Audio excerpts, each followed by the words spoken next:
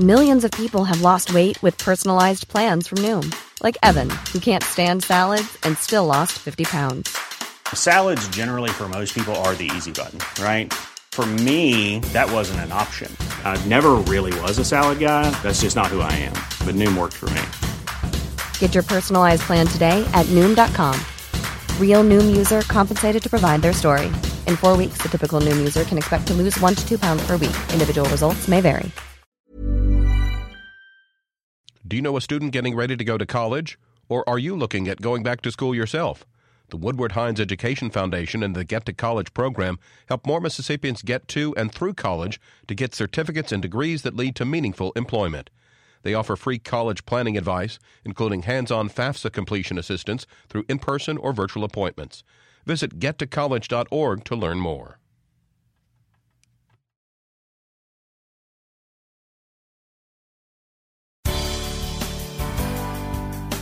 Good morning. It's 8:30 on Monday, October 16th. I'm Desiree Frazier. This is Mississippi Edition on MPB Think Radio. On today's show, the National Forestry Service is awarding more than $16 million to Mississippi to help protect the environment and plant trees. Then, the Mississippi Legislative Black Caucus has announced it's filing a bill called the Right to Contraception Act. Plus, the importance of mammograms. This is Breast Cancer Awareness Month. This is Mississippi Edition on MPB Think Radio.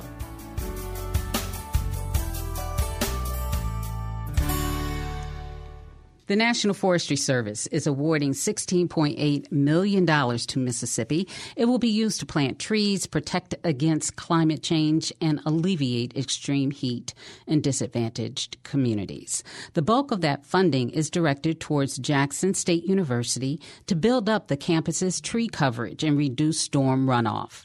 Shannon Collardi is the National Forest Supervisor in Mississippi. She says protecting forests, big or small, can have long-lasting benefits for the state.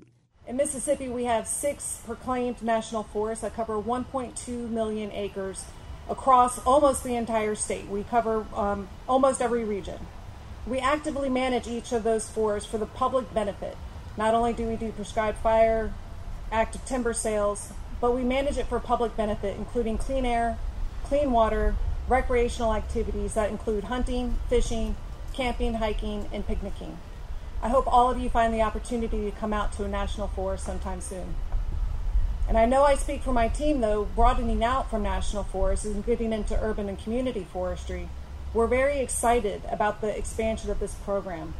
It takes all of us working together to properly manage the nation's forests to provide for the public's benefit for America's resource. This program is near and dear to us as it supports the communities that we live, work in, and frequent.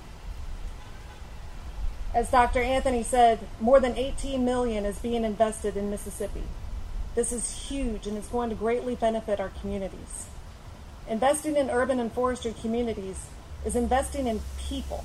That's because trees and nature, they improve our mental health and make us feel better. They increase our property values, and they provide other benefits, as we've heard. We all know about the heat in Mississippi. It helps cool us off, and it makes it more pleasant to be here because it's hot. I'm so grateful for this tree, Dr. Wilkes. More specifically, though, this funding is targeting people of disadvantaged communities, where access to trees, green spaces, and the benefits they provide have historically been and continue to be limited. I'm inspired to see such an investment in Mississippi, and I'm grateful to be part of it. And I'm even more grateful for the dedication of our partners have shown and continue to demonstrate as we accomplish this very important work together. The funding is part of the U.S. Department of Agriculture's Investing in America's Urban and Community Forest Program.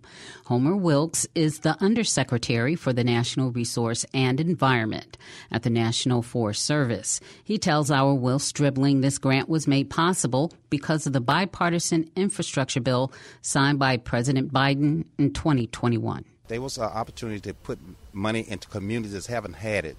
there's a lot of money that's floating around, but it was intentionally to work with communities like the city of Jackson, and particularly working with Jackson State University as the catalyst to make sure this happened.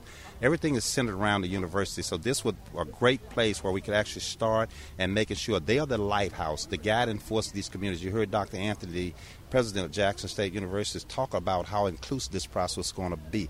So that's what I think it means. It means that there's going to be tree canopy that's going to actually help with health, that's going to help with climate change, it's going to help with actually water quality concerns and things of that nature. So I think that's why it's so important for the university to serve as the lead role in this particular piece. Even though there are dollars that come into other partners out here, Jackson State is going to be that glue, that connectivity, because of the public health as well as the tree canopy. And we know what trees can do. They give off oxygen, so people need oxygen to breathe. So that's why it's so important to communities of this nature. Our communities have diabetes, they have asthma problems. And you think about that, and the trees giving out an ample supply of oxygen, it will help with the asthma situation, diabetes, mental and physical health. You heard the guy from the Mississippi Forest Commission talk about the squirrels that's playing. You can go out there and you're not focused on things that maybe happen in the city that's traumatic, and take a walk in the woods and actually just be peace with those things. I think that's important. So that's what I think this community will forward to do. This is going to have a really outsized impact in Jackson, an area that's really been underinvested in by the state for over the course of decades. So what do you think about that, where that element of it, where these funds are being directed at areas that really need it? Well, the bottom line is, as I said early on, things have to be intentional. And I would say the Biden-Harris administration has intentionally put money in underserved community, and we're going directly to the recipient. We're not going through the state. We're going direct to Jackson State and the communities at large, so they can decide what's best in their community.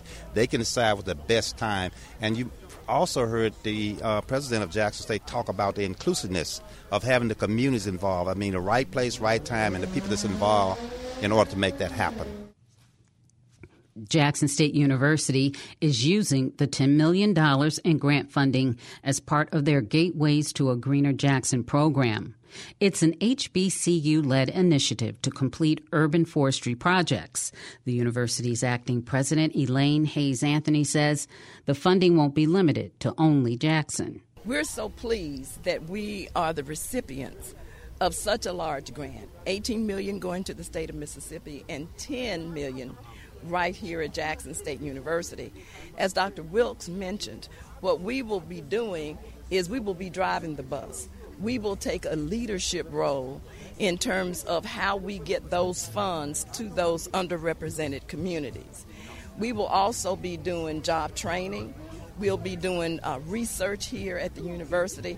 We'll be looking at climate change and how that affects the community. So we're standing right here under trees now, and they're kind of cooling us off. But as soon as you move away, tree canopy is very, very important. So we want to thank everyone. Even in terms of nutrition, you have fruit trees, so we can actually glean fruit from those trees to eat. So there are so many phases of this. We will be looking at putting some dollars into Vicksburg, into Rolling Fork, into Greenville, and of course right here into the city of Jackson. There are some underrepresented and underserved roles in terms of people here, right here in our own city. So we want to do that. We also want to look at jobs and job training, workforce development, and how that is going to assist. So, there are so many things, and don't forget health care. There are several healthcare disparities that underserved communities have to deal with. But with the correct amount of tree canopy, we can help with that.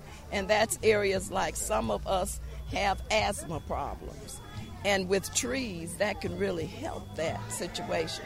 So climate change is very, very important. So why do you think Jackson State was chosen to drive the bus? Why was it chosen to be the lead? Well, because of the leadership and because of what we have to offer here, because of the research. We're a Research 2 school, university. We're going for it to be, hopefully one day, to be a Research 1. and because we're looking for jobs. There is a brain drain in the state of Mississippi. We want to keep young people here. So we want to do that. It's our track record. We actually go out, we write grants, we get them funded, and we use it. So we were a natural to receive this, and I'm just so glad that people at USDA saw Jackson State and saw what we can do, and they saw fit to give us that grant and to ask us to lead that grant. And I'm very, very pleased to be in this role and to have a hand in doing that. Coming up, the Mississippi Legislative Black Caucus has announced plans to file a bill that protects contraception rights. This is Mississippi Edition on MPB Think Radio. Thanks to our sustaining members who provide ongoing monthly financial support. You can become a sustainer too. Go to mpbonline.org and click Donate Now at the top of the page.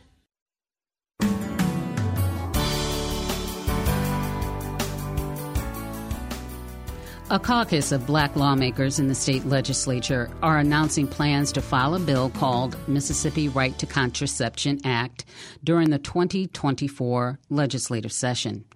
The Legislative Black Caucus made the announcement Friday on the steps of the Capitol. They say all Mississippians should have access to birth control, including condoms, IUDs, patches, and emergency contraception. Representative Chris Bell, a Democrat from Jackson, chairs the Mississippi Black Legislative Caucus. In his concurring opinion in the Dobbs case, Justice Thomas voiced support for overturning the constitutional right to contraceptives, a right established in the Griswold v. Connecticut in 1965. The Connecticut statute forbidding the use of contraceptives was found to violate the right of marital privacy and the guarantees the Bill of Rights, which specifically Thomas wrote that because of the legal basis for Roe v. Wade is also the basis for other rights, including the right to contraceptive. The Griswold decision recognizing that right should therefore be reconsidered. In July of 2022, the Right to Contraceptive Act was introduced on the floor of the House of Representatives, and 195 members voted against that right. That included Trent Kelly, Michael Guest, and Steve Palazzo. The bill protected our right to condoms, IUDs, the pill, patches, and emergency contraceptives. We're here today to make individuals understand that Mississippi and the individuals in the state of Mississippi understand their rights and will not be dictated by the state and other right-wing Republicans trying to make our rights null and void. The bill will be introduced by House Democrat Sakia Summers of Jackson, and leading up to next year's session, a series of ads will run to promote the legislation.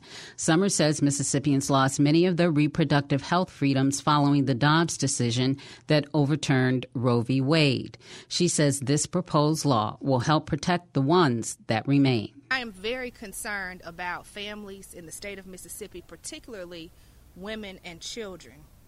Women are the backbone to our communities because when women thrive, everyone thrives. I think former First Lady Michelle Obama said it best.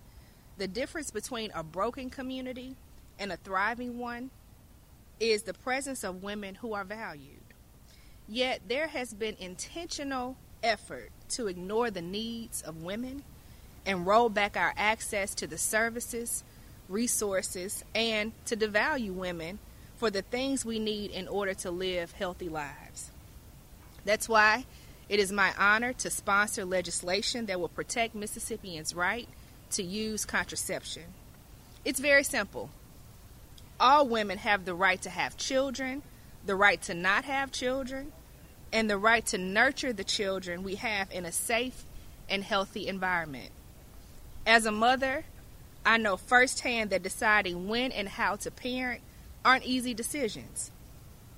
Contraception allows the freedom to exercise choice in planning and spacing out pregnancies, which not only cultivates family stability, but also ensures that parents can provide their children with the necessary care they need.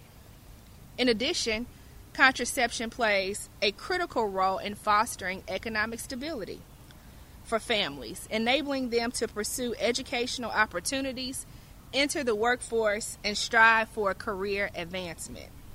Summers continues, saying most sexually active women have used some form of contraception.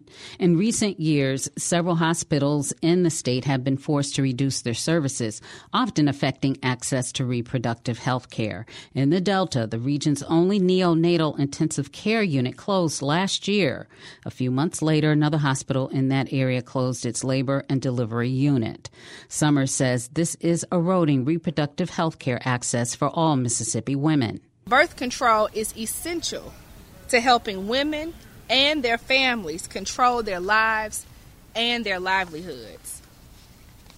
The conservative agenda has made Mississippi one of the hardest states to access contraception and has produced restricted health care choices for women, limited access to health care providers, closed neonatal intensive care units, and far too few pediatricians for Mississippi's children. Mississippi is only one of 6 states where it is legal for pharmacists to refuse to fill contraceptions for birth control. How do we expect Mississippians to trust elected officials with a decision as monumental as childbirth when the state has allowed the closure of hospitals and the elimination of jobs that come along with it all across the state of Mississippi? Labor and delivery units from Hancock to LaFleur counties are closing. 1 in 6 women of childbearing age is uninsured. And according to a report by March of Dimes, more than half the counties in Mississippi are considered maternity health deserts. We must refuse this game of playing politics with women and pass legislation that protects our right to contraception. We look forward to getting this done in 2024. Mississippi has one of the highest rates of unplanned pregnancies in the nation. Coming up, how to identify signs of breast cancer early. This is Mississippi Edition on MPB Think Radio. The Radio Reading Service of Mississippi provides print-impaired Mississippians with news, information, and entertainment. To learn more or to see if you qualify, call 601-432-6301. This is Mississippi Edition on MPB Think Radio. I'm Desiree Frazier. More than 2,000 women in Mississippi could be diagnosed with breast cancer this year, according to the State Department of Health. The state has the lowest breast cancer screening rates in the nation for older women. It's estimated that 410 women die each year from breast cancer in Mississippi. October is Breast Cancer Awareness Month. Doctors are reminding folks to do frequent checks to identify early warning signs of the disease. Our Lacey Alexander speaks with Adrienne Russell, a nurse and breast health navigator at Baptist Medical Center in Jackson. She says breast cancer can be scary, but encourages every woman to get screened. A lot of times we know that we're in the doctor's office and we're told something, and we go home and we think, what did she just say? Or what did he just say? Well, with breast cancer in particular, there is a lot to it. There's different types of cancer. There's different types of treatment. And so it's very easy to get confused, especially when you're overwhelmed with just the thought of being diagnosed. So I love to be able to educate the patient and really review what their physicians have told them. And then if they do start treatment or if they have surgery, I like to call afterwards. It's a familiar person, and they don't feel like they are lost. And so I hear a lot of patients, if I'm calling them after a treatment, they'll say, I'm doing okay, but I'm so glad somebody checked in on me. It's just that comfort and the reassurance that their oncology team is here for them. I liked what you had to say about how you prioritize educating the patient. If I, as a patient, were to come to you and I was about to have my very first consultation with you, what would be some of the things you would prioritize educating me on? Pathology is a big deal if women are diagnosed, because breast cancer is not just breast cancer. There's different types. There's different characteristics on the pathology report. That is also what helps guide treatment. Some women, sometimes there might be misconceptions or misunderstanding. Like I said, they're overwhelmed already. And so sometimes understanding the pathology and then the treatment that might come along with the type of cancer that they have is really important. At the end of the day, you want that patient to feel comfortable with what's going on, to feel secure in their team, and to trust what's happening. And so I really like to educate to help patients understand and feel comfortable and confident in what they're doing. And when these patients come in and they ask, what are their next steps if they get diagnosed, if they get that test on that spot and it is a problematic, and they're worried about that, I'm sure they're very anxious about it. What information do you relay to them at that time? What do you tell a patient to do after their diagnoses? Usually they will see either a surgeon or a medical oncologist or sometimes both. And so that surgeon or medical oncologist will review their pathology. They'll lay out a treatment plan. Sometimes they're not sure exactly their next step yet. There might be more testing that we need to do. And so I like to review that and make sure, again, that they're aware and understand what's going on, and really give them reassurance that our oncology team is going to walk with them through the process. A lot of women and men out there hesitate to call their physician's office with questions or concerns, or if they're wondering something. I always tell people, don't sit at home and wonder. Call me, call your doctor's office. So a lot of times that encouragement and just making sure that they're trusting of what's happening and they're knowledgeable about it. And tell us, what are some common misconceptions about breast cancer that you'd like to debunk while I've got you on the phone? Well, a lot of people have fear in coming for their mammogram. We hear women say, well, I've never had a problem in the past. Of course, cancer can come up at any time in a person's life. A lot of women think that the mammogram is going to be very painful because they've been told that. It is a quick exam. For some women, it is more painful than others. But most of our mammography techs are very skilled and very professional and try their best to make it pain-free or as little as pain as possible. And so it is not a long exam. And so even if it is somewhat painful, I really want to encourage patients that it's not a long, painful process. They try to make it as best and as efficient and as pain-free as possible. A lot of women think that I've had one lump before and it was a cyst. From there on, they feel like any other nodule or anything that they feel is also a cyst, and that's not the case. So just because you had something checked out once, it doesn't mean that anything in the future is benign and okay. They still need to get that looked at.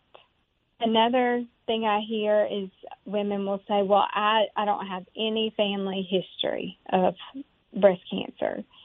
We know that, yes, family history is a risk factor for breast cancer, but there are women diagnosed that don't have any family history.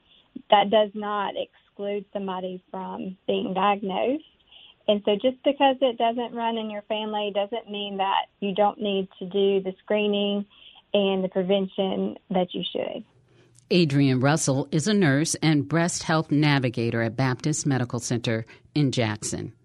This has been Mississippi Edition on MPB Think Radio.